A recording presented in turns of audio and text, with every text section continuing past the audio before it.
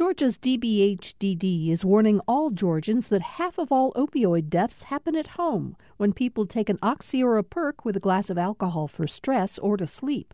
Learn more about protecting families from opioid overdoses at opioidresponse.info. Thanks for listening to the Political Rewind podcast. Be sure to like and follow us and rate us on Apple, Spotify, or wherever you get your podcasts.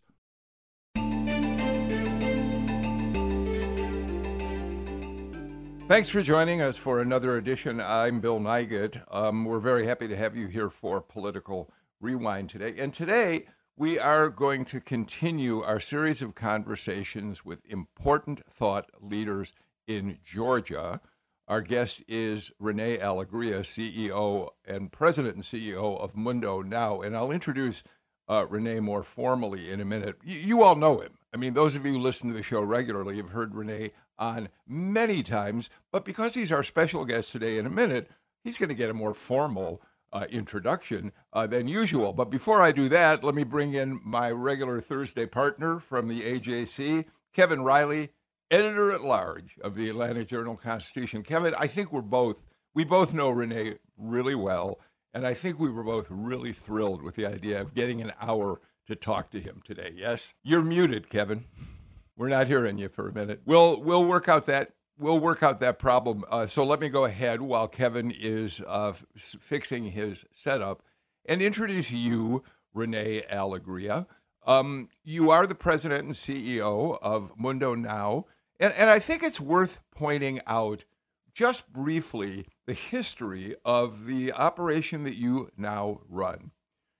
In 1979, the Latin American Association in Atlanta launched a newsletter, Mundo Hispanico, and ran it for many years. It was an important publication for people in the Hispanic community now, because in those days, they were getting very little news about their own community and interest from other publications. Eventually, Mundo Hispanico was bought by Cox, which, of course, is the biggest media company in the Southeast and certainly one of the biggest in the country. It was subsequently bought by Sam Zamarripa, who used to be a state senator, Hispanic himself. You became president and CEO and have moved the company over, especially the last couple of years, to an all-digital operation. And if you don't mind, Rene, before I turn it over to you to say a few words, let me give our listeners some data about MundoNow. You have 10 million unique visitors every month, 70 million page views, 250 million ad impressions. And so what started as a Spanish language newspaper has morphed into, in many ways, the most important digital publication serving the Hispanic, the Latino community in the United States. With all that, Rene, I'm so glad you're with us. Thank you so much for having me, Bill, and the entire team. It's always fun to be on your show, to have the opportunity to, weigh in on all things either Hispanic or otherwise. Listening to those stats, it's kind of mind-boggling, right? And, you can't get to where you are without, of course, the people who have come before you, as well as the team that supports you, right? So Lino Dominguez, who was the founding publisher of Mundo Hispanico, then a Spanish language newspaper, you kind of just, all great ideas are born with someone like his, creativity, his ambition. When he sold the paper to Cox, Cox did a wonderful job in helping to capitalize, to grow, to really make sure that the right people were hired and in the right spots. And when we had the opportunity to come in and kind of take Mundo and bring it back into the community as a certified minority owned media platform. And there are hardly any out there. Okay. It was an opportunity that I certainly could not resist. And of course, Sam Zamaripa owe him so much in actually making the call to have me come to Atlanta and be part of the energy of what's happening in the state of Georgia. Well, we're going to talk about how that happened, and a career previous to coming to Mundo. But I want to also acknowledge I'm going to be grateful for a very long time that it was Sam Zamaripa who introduced you and me, and it was because of him that we've been able to have you as a panelist on this show for a long time now. Kevin, are you with us at this point? We're still struggling. I think what we're going to do, Kevin, is send you a phone line that you can use, because we really don't want to have this conversation without you. So Natalie Mendenhall will get that to you. So Rene, I'd like to go back and talk about your personal journey as we get started here. You grew up, your first generation American born, I think that's right. Your parents, both from Mexico. Second generation. I have that right. Yeah. Second generation. Second generation. No, it's a common mistake. Sure. Okay, so you grew up in Arizona, essentially in what we used to call, we don't use this expression as much anymore, a blue-collar family. Your father was a copper miner. So talk to us about what was that like for you as a family? What was his work like? How did it impact you growing up? Talk to us a little about your early experiences. Sure. Well, it's obviously the timing of Father's Day being on Sunday. We lost our dad during COVID pandemic. There wasn't even a memorial service. It's been surreal in that respect, like so many millions of Americans going through that.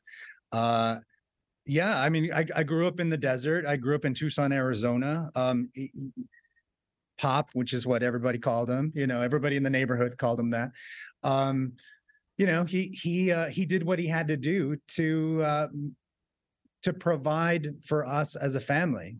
I mean, growing up, it was our days and nights were dictated by his work shifts, right? So he worked the day shift, the afternoon shift, the night shift, right? So each shift then would influence whether we had to be quiet, whether we had to be outside. It was that kind of, work schedule mentality. He, ironically enough, before he moved to the United States, was a fledgling radio personality in northern Mexico. Yeah. I mean, it wasn't on the Bill Nighat level, right? I mean, he was a good-looking guy who was really charismatic, who would go out and host master of ceremonies, and then would report in with interviews, etc. But he knew that in order for him to provide a better life for himself and his family, he immigrated to the United States, and again, that's kind of provided the drive that every second generation immigrant family has to achieve. Well, Kevin, I know, is with us, and before I turn it over to him, I want to ask you one other question. What did your parents teach you about what it meant to be Hispanic in the United States at the time that you were a little boy and growing up? It was an odd time in Arizona. Arizona was at the time. It's actually interesting in that now it's more of a purple state, right? But the climate was not so friendly to immigrants when I grew up, and it was we grew up on a segregated side of town basically, and you just had to watch yourself and be careful and make sure that you had your cousins or your friends around you if you traveled to the other side of town and whatnot. The one thing though that he certainly instilled in me is to not pay attention to a lot of that stuff. Have it fuel you, and it has. I've made my everything that I've done in my professional career has been in some form or another in service to my Hispanic community. And I would not be able to work these long hours and all, do what you do if I didn't have that purpose. And I know that he put that in me. Kevin Riley, I know you're back with us. Hey, I'm very sorry to both you, Rene, and the audience for somehow getting disconnected. I mean, I've worked with people for a lot of years who wish they could mute me, but they were never successful until now, Bill. And of course, it kept me from saying all the wonderful things I wanted to say about Rene, who's been a friend of mine and an advisor of mine and a confidant of mine since he arrived in Atlanta. And I heard him, and I joined again as he was talking about his father. He talks about his dad a lot, the way I do, and the hardworking thing and the being driven thing, and somehow, talk about that, Rene, being responsible to the opportunity he provided and what that does for you. Rene, go ahead. No, there was a few things that he always said. Ask questions. Don't doubt yourself. Be humble. Those were kind of the three paths, right? And if you're having a bad day, sometimes you're not fulfilling one over another. But I always have those three mantras in my head as something that he would always put into us growing up. So let's talk about your career. You've already said that you believe that everything you've done professionally is in service to the Hispanic community that you come out of and which you love so dearly. And certainly that's true with MundoNow. But let's talk about the work you did in book publishing. You worked for one of the largest imprints in the country, and you developed a branch of of the company, an imprint dealing specifically with Hispanic Latino authors, which had never been done, to the best of my knowledge, until you came along. It certainly wasn't, not in an organized manner. It was 1999, which is crazy. I was a young managing editor at the time. There was maybe 3 Hispanics in pretty much all New York book publishing. I was one of them, and I wasn't even an editorial proper, right?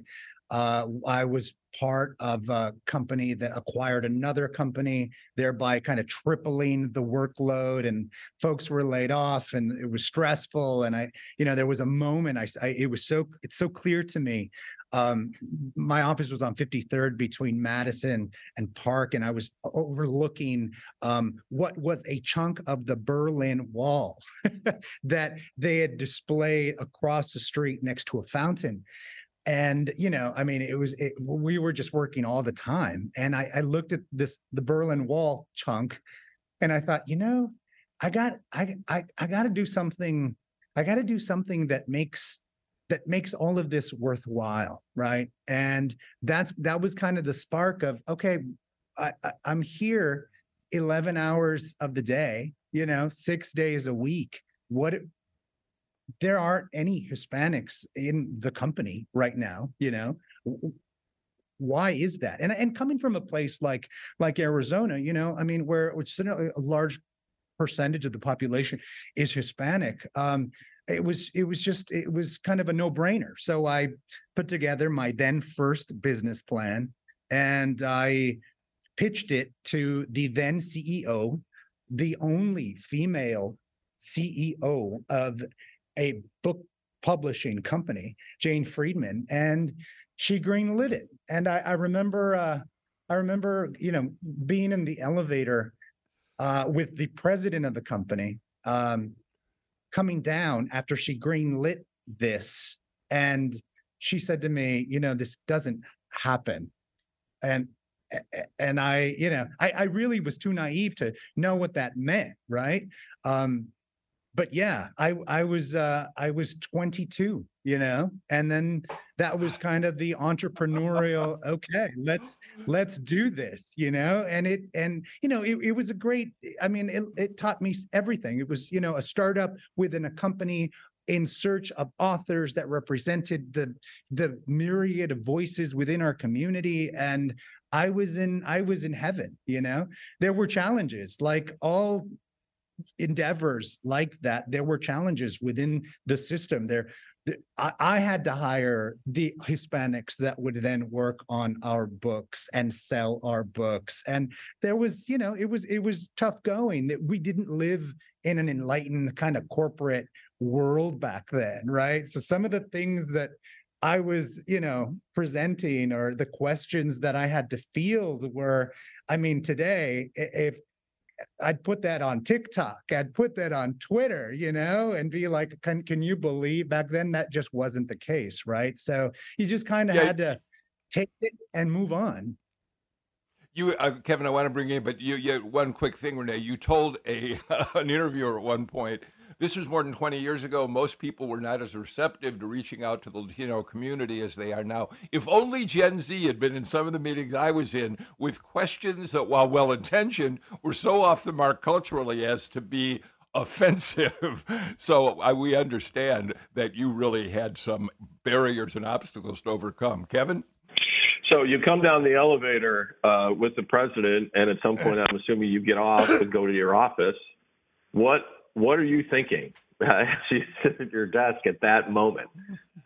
Yeah, well, so back to my office, looking at the chunk of the Berlin Wall, right? I mean, it was kind of what the heck.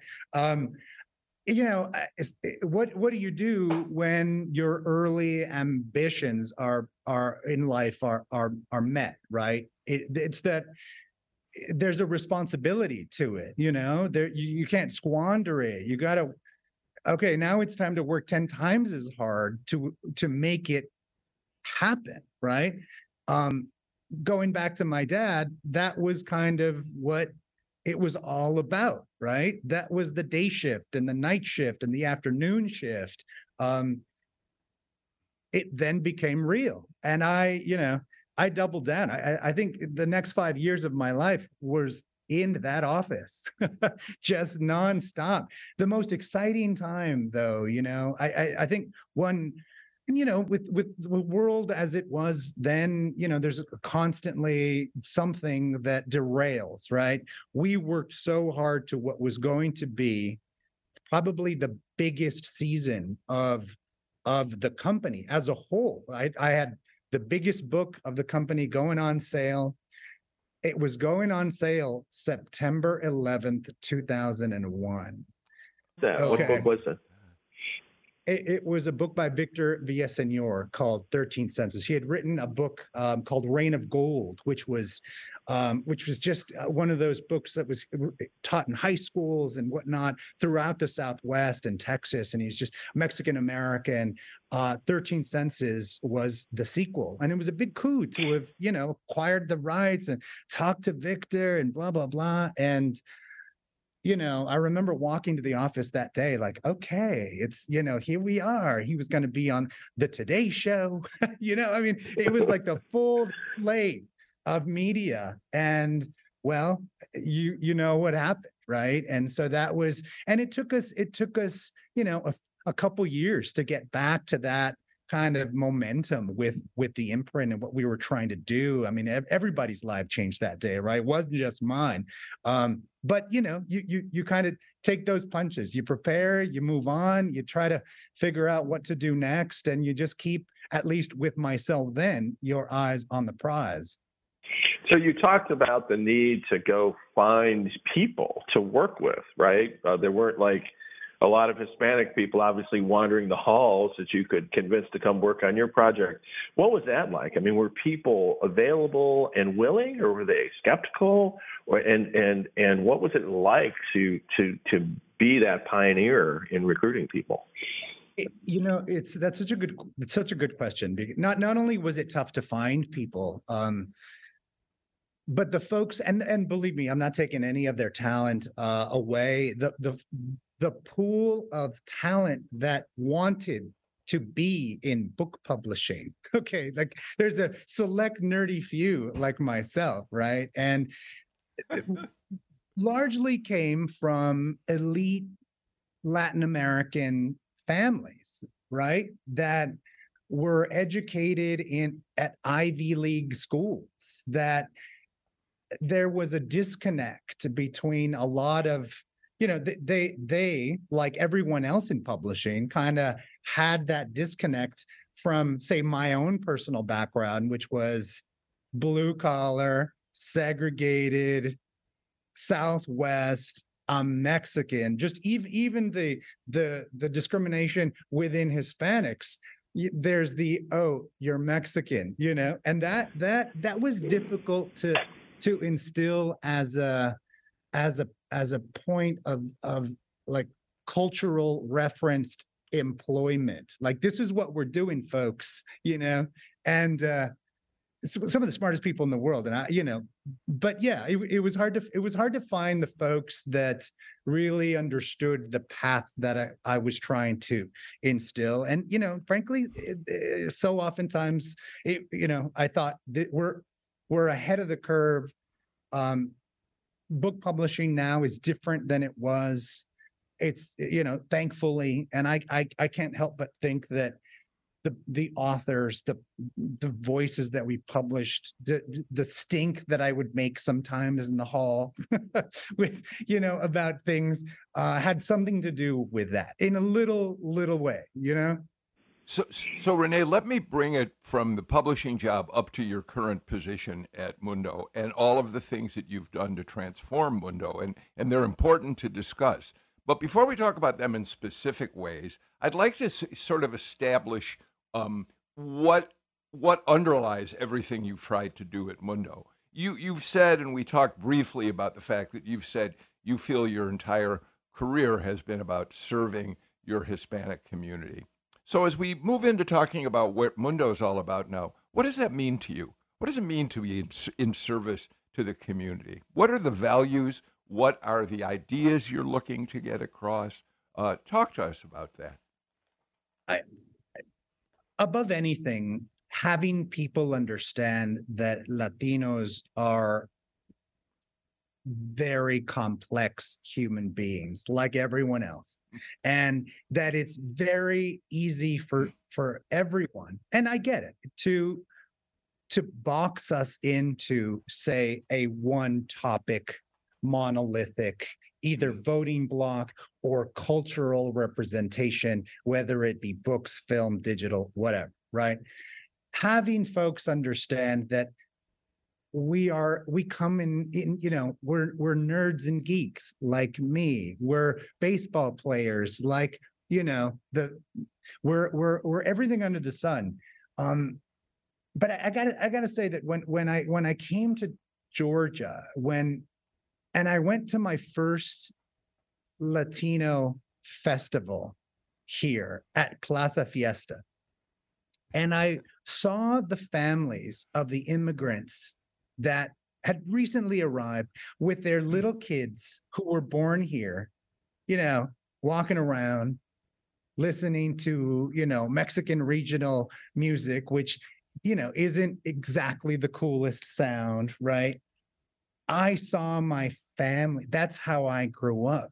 And it was not the kind of Tony media, New York enclave that I had worked in for a long time. And that kind of boomerang into this is perfect.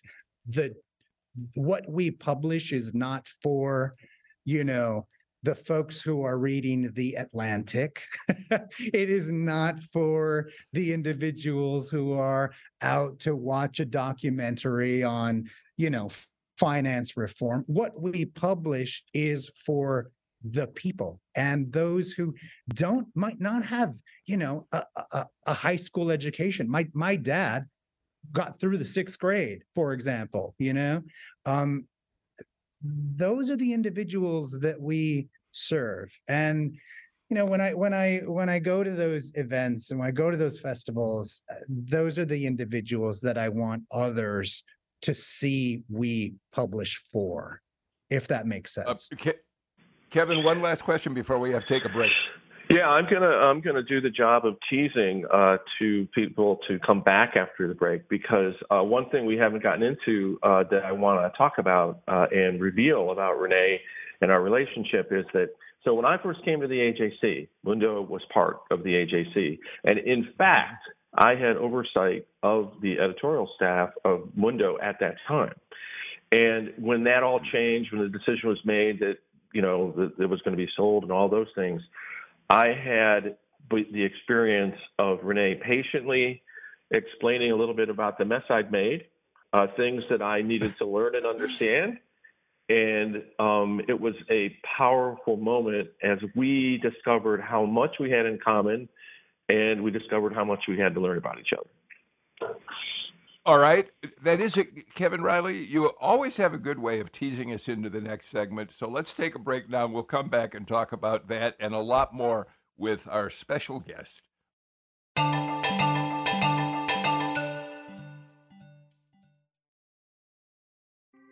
Thanks for listening to Political Rewind. If you like this show, you'll also like Georgia Today. It's a daily podcast from GPB News, bringing you compelling stories and in-depth reporting that you won't hear anywhere else. Join me, Peter Biello, for this quick and convenient way to get the best of GPB News' extensive coverage of the topics that matter to you, delivered directly to your device every weekday afternoon.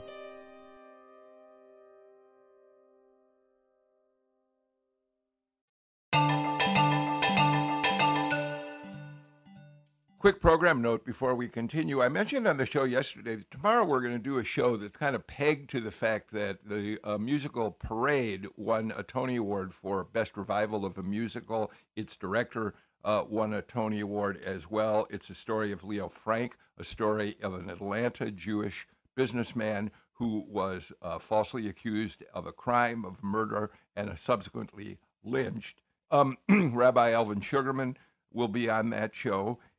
So will Steve Oney, who wrote the definitive book about the Leo Frank case. But when Alfred Uhry found out that we were doing the show, Alfred's been a long-time New Yorker, he said, hey, I want to be a part of it. So Alfred Uhry, who won the Tony Award Sunday night for writing the book to Parade, and by the way, has a Pulitzer for having written Driving Miss Daisy, is going to join us for what I think is going to be a spectacular conversation.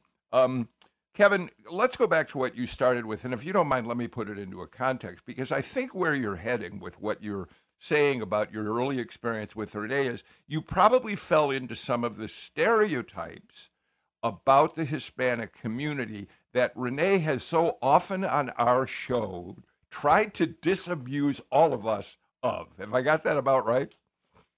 Well, yeah, among many things that he had the patience to teach me and show me and help me understand, for which I'm eternally grateful. But honestly, it is true that when I came to the AJC, the Mundo editorial staff was part of my purview. And at that time, we had a lot going on, a lot of change, and really we didn't do a great job. I mean, I give Cox and my company a lot of credit for having founded and supported Mundo, and I couldn't agree with Rene more that having it be owned, owners who are part of the community and really care and invest in it really does matter. It just because you have to feel this in your bones in the way that he does. But that's when we first got to know each other, and I knew some of the staff members, and he had questions, and what we had was a very dedicated group of people. But I also know as Rene pushed the organization forward, and maybe he'll talk about this, they had to think about more than print. They needed different people, they needed different abilities, and he took that on in a way with I would just say with persistence and grace and an ability to lead that I observed and learned from. So, Rene, so let's talk about that in this context. You made an important decision sometime in more than a year ago that you really needed to move Mundo into the new brand, MundoNow. And I think I'm correct that this is one of the things you said about rebranding Mundo Hispanico. You told this to an interviewer. What we learned based on the 2020 census figures that there's a sea change happening within the Hispanic community. Historically, Spanish language media and critically the advertising industry that supports it has been oriented toward a single demographic, recently arrived Spanish language dominant immigrants. But those of us who were born in this country or who immigrated to this country as young children didn't fit in that category. We kind of felt left out. What media company was speaking to us? And that's actually part of an even larger subject, which is how incredibly diverse the Hispanic community actually is. Right. No. And first of all, Kevin, you did an incredible job of you hiring some of the best journalists and whatnot at and for Mundo. What I think sometimes happens though with companies that either acquire or have an endeavor to speak to our community. And this is kind of just a rule of publishing, right? It's not what you think they want to read. It's what they actually want to read that matters, right? And so if I were to follow the rule of, okay, what folks think Hispanics want to read, it would be an immigration pamphlet with, boxes to check on congressional reform for, Hispanic leaders of the next generation. Well, that, while important, is not exactly going to turn the lights on with the individuals who we publish for, right? And so we shifted and we made Mundo more for the people, right? That's what we did. And as a result, the numbers popped and, suddenly we were actually covering personalities that no one who, isn't within the community knows about, right? And so it just became much more thing, which is part of that. Yes, sometimes it really does matter when the ownership of a company walks the walk or understands the nuances, right? When we rebranded to Mundo Now, it was part of that same sentiment. You see Hispanic families evolve. The immigration wave of first generation begets second generation yahoos like myself who went to public school, that went to college, whose critical thinking skills are in English, right? We have kids that are third generation that they say they know caramba, they know the bad words, but they don't actually communicate in Spanish. And that's the acculturation curve that Mundo needs to tap into. Mundo's been around for 43 years. For us to be around another 43 years, we have to evolve with the times. And that's what led and fed into the rebrand. We started publishing a whole hell of a lot more English. We launched a podcast network.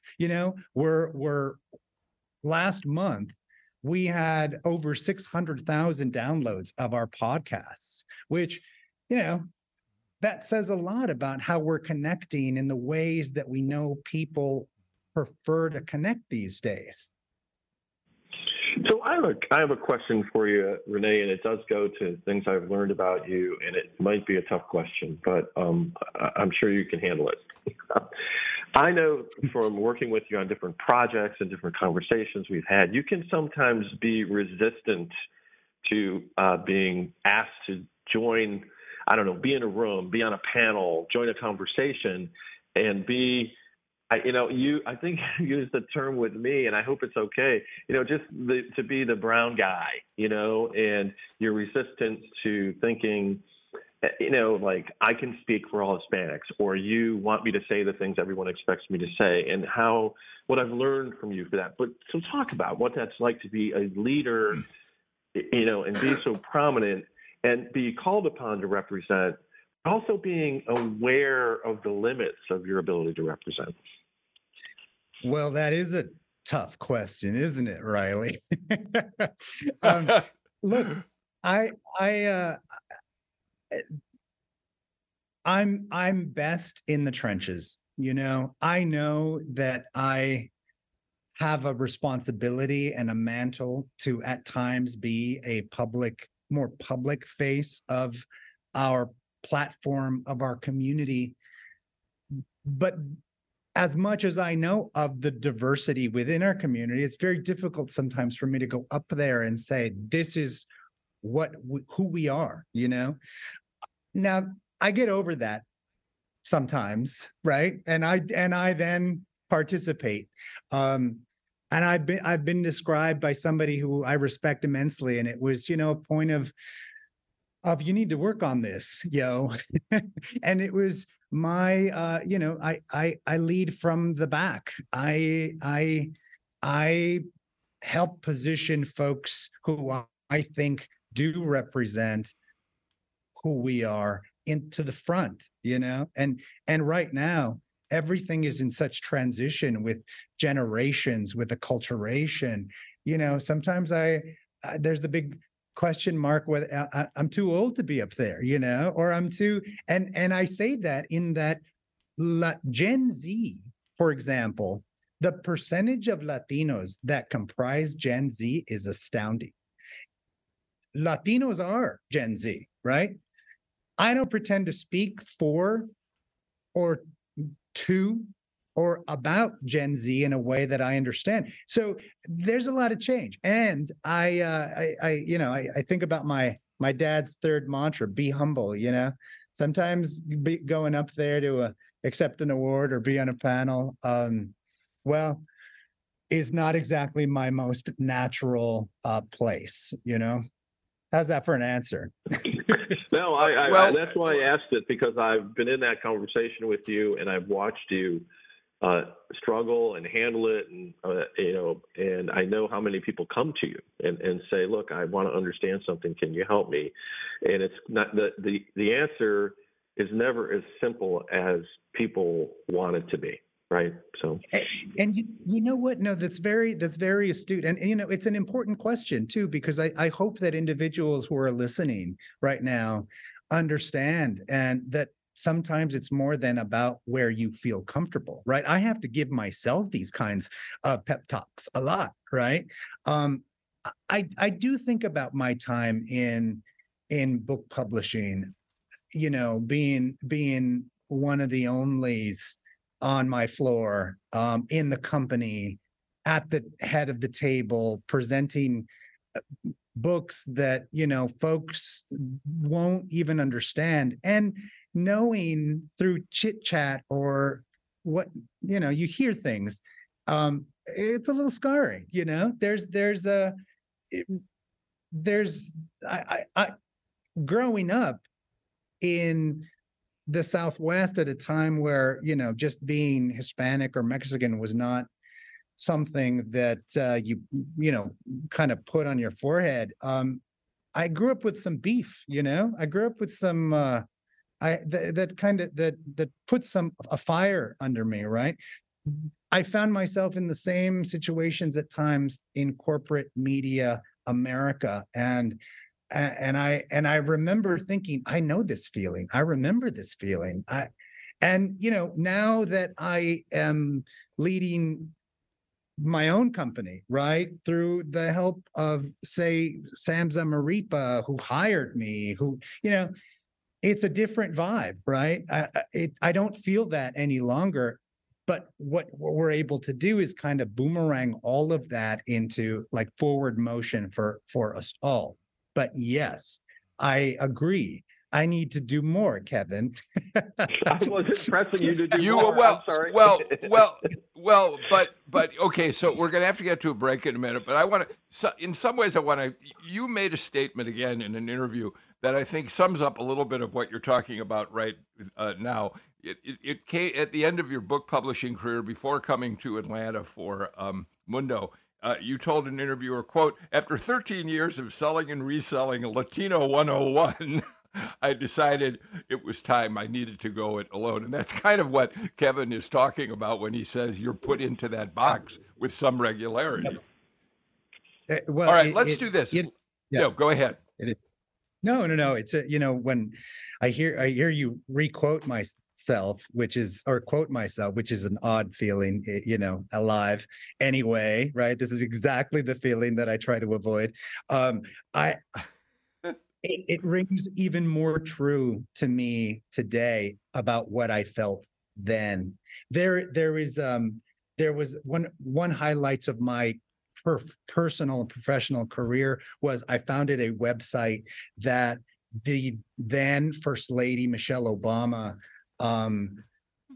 was a fan of, and her team reached out, and we had the first live stream in English with Michelle Obama in like the storage room of an elementary school in Miami, and it led to my being a part of Obama's second administration as kind of an advisor to her office, right?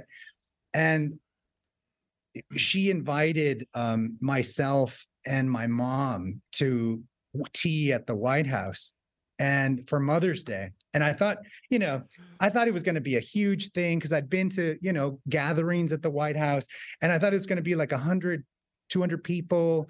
It wasn't. I sat next to Michelle Obama's mom, who, it was just one of those moments where you kind of, my mom, I did good by her at that point, right? And it was one of those moments in my life where, okay, going through Latino 101 for 13 years amounts to something, and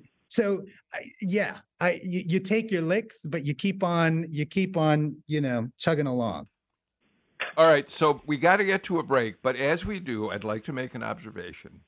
Rene Alegria, we have known you, Kevin, longer than I have, but we've known you, and the audiences of Political Rewind have known you for a number of years now.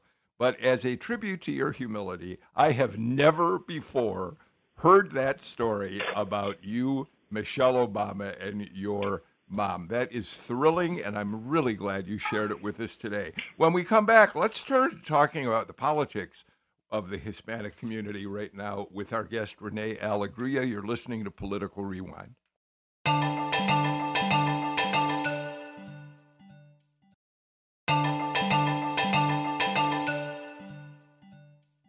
Kevin Riley and I are talking with President and CEO of MundoNow, Rene Alegria. Rene, when we talk about minority influence groups in Georgia politics, we, of course, spend a lot of time talking about the African-American vote here. But I think it's important that we talk about the Hispanic, the Latino vote. In the last 10 years, I think I have this figure right, the growth of the Hispanic community, we've had 31% increase in the number of Latinos, according to the 2020 census, living in the state, which is an enormous and important group in terms of politics. But my experience over my 20 plus 30 now years of covering politics in Georgia has been, for a very long time, the Hispanic community did not see itself as an important player in politics, and that is changing. No, it absolutely is. I mean, demographics certainly are shifting in a way that is making Hispanics more and more relevant in the state of Georgia. And as a result, because the state of Georgia is now one of these bellwether states like Kevin's native Ohio, we are even more so going to influence races on the state and local level and national. I think that there was always certainly understanding nationally of the sleeping giant that is the Latino vote. Well, that is in the past, and we are seeing Latinos now being more and more engaged, again, for the most part, driven by second, third generation voters who are ready to make change. We're seeing again, it's younger millennials and Gen Z affecting a type of change that, say, baby boomers affected when they were 17, 18, and 19, So the entire state in 5 years is going to not only look completely different, And depending on who you talk to, whether it's red or blue, going to vote completely different. How that pertains to the Hispanic community is something that certainly we're tracking. And it's one of the more interesting developments in the country, I think.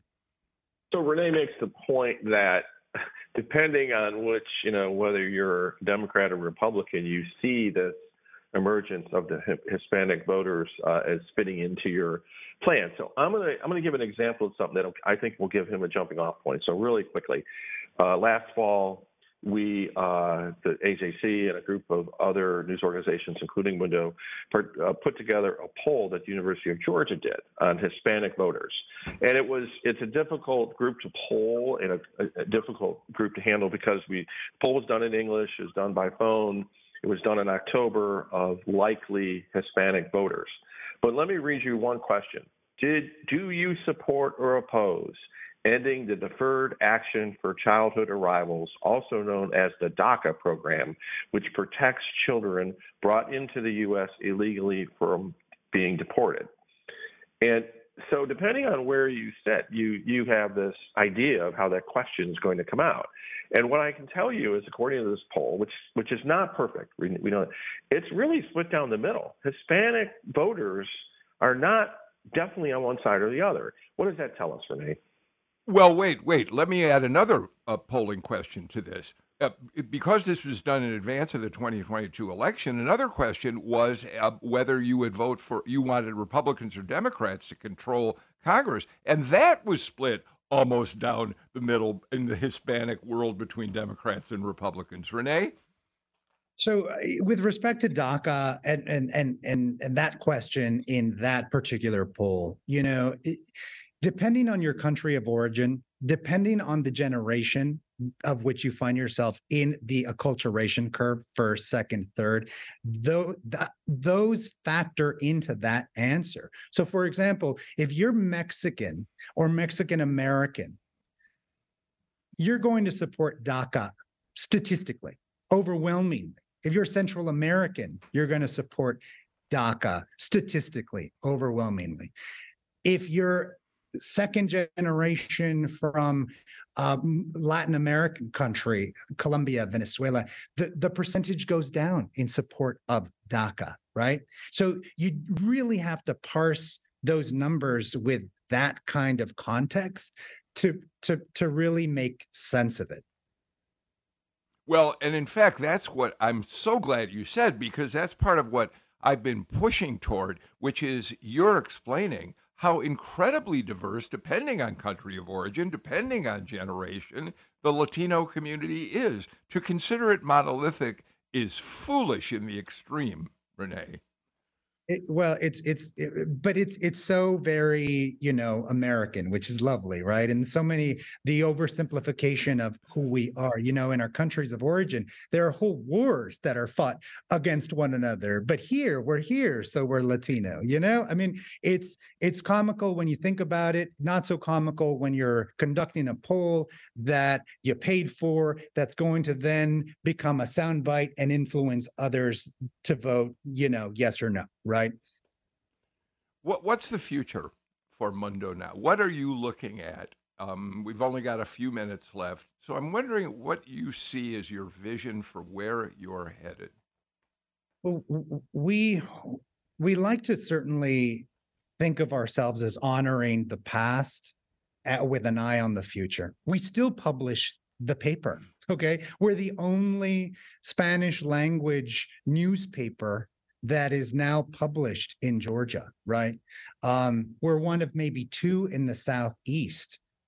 We've shifted what that looks like, of course, to keep it connected with what we do. But in honoring the past, it fuels us with what we're doing in the future. We launched our podcast network again that we're so proud of. We're continuing to publish and reach out into the community in ways through video. The future for Mundo now is really demographically the future of Georgia and the entire United States. So we've got to stick our landing, if you will, and keep it going. Kevin? And what advice would you give to people who recognize that, wow, this emerging group of people are going to be so important. As you said, I mean, the future of Hispanics in Georgia is the future of Georgia. Give me 3 things to pay attention to, or 3 things this group of people is going to care about that you're confident in. 3 things, huh? If you want to make it 2, you can make it 2. I would have business leaders and politicians really pay attention to the Latino youth that are frankly in trouble, mental health, the future, economic dynamism. You listen to that generation and you get their parents, because all they want to do is have a future that's successful for their children. That's one thing. Be diverse in who you surround yourself with as well. If you have somebody of Mexican descent, balance that out with somebody who's Colombian or Venezuelan. Really get different perspectives and have dialogue within your organization so that you don't just have one point of view. It's the concept of DE&I rolled out through countries of origin, and that is where you're going to have a better understanding of who we are as a community. Rene Alegria, I'm going to save you from trying to come up with a 3rd point, which Riley was pushing you toward, because we are completely out of time for this conversation. Kevin Riley, as always, it's such a pleasure to have you as my partner on Thursdays. Rene Alegria, you have honored us by your willingness to appear so frequently on Political Rewind, and we are so pleased to have had this opportunity to talk to you today. Thank you, Rene. And by the way, good luck at the Emmys. You're up for what, 8, 9 Emmys this coming weekend? 12, Bill, 12. 12. Yeah, Rene, 12. Thanks for being here. On Sunday. Thank you very much, everybody, for having me on. Thank you. We'll be back. We'll be back again with a brand new show tomorrow. In the meantime, I'm Bill Nigut. Take care, stay healthy, and please be good to one another. See ya.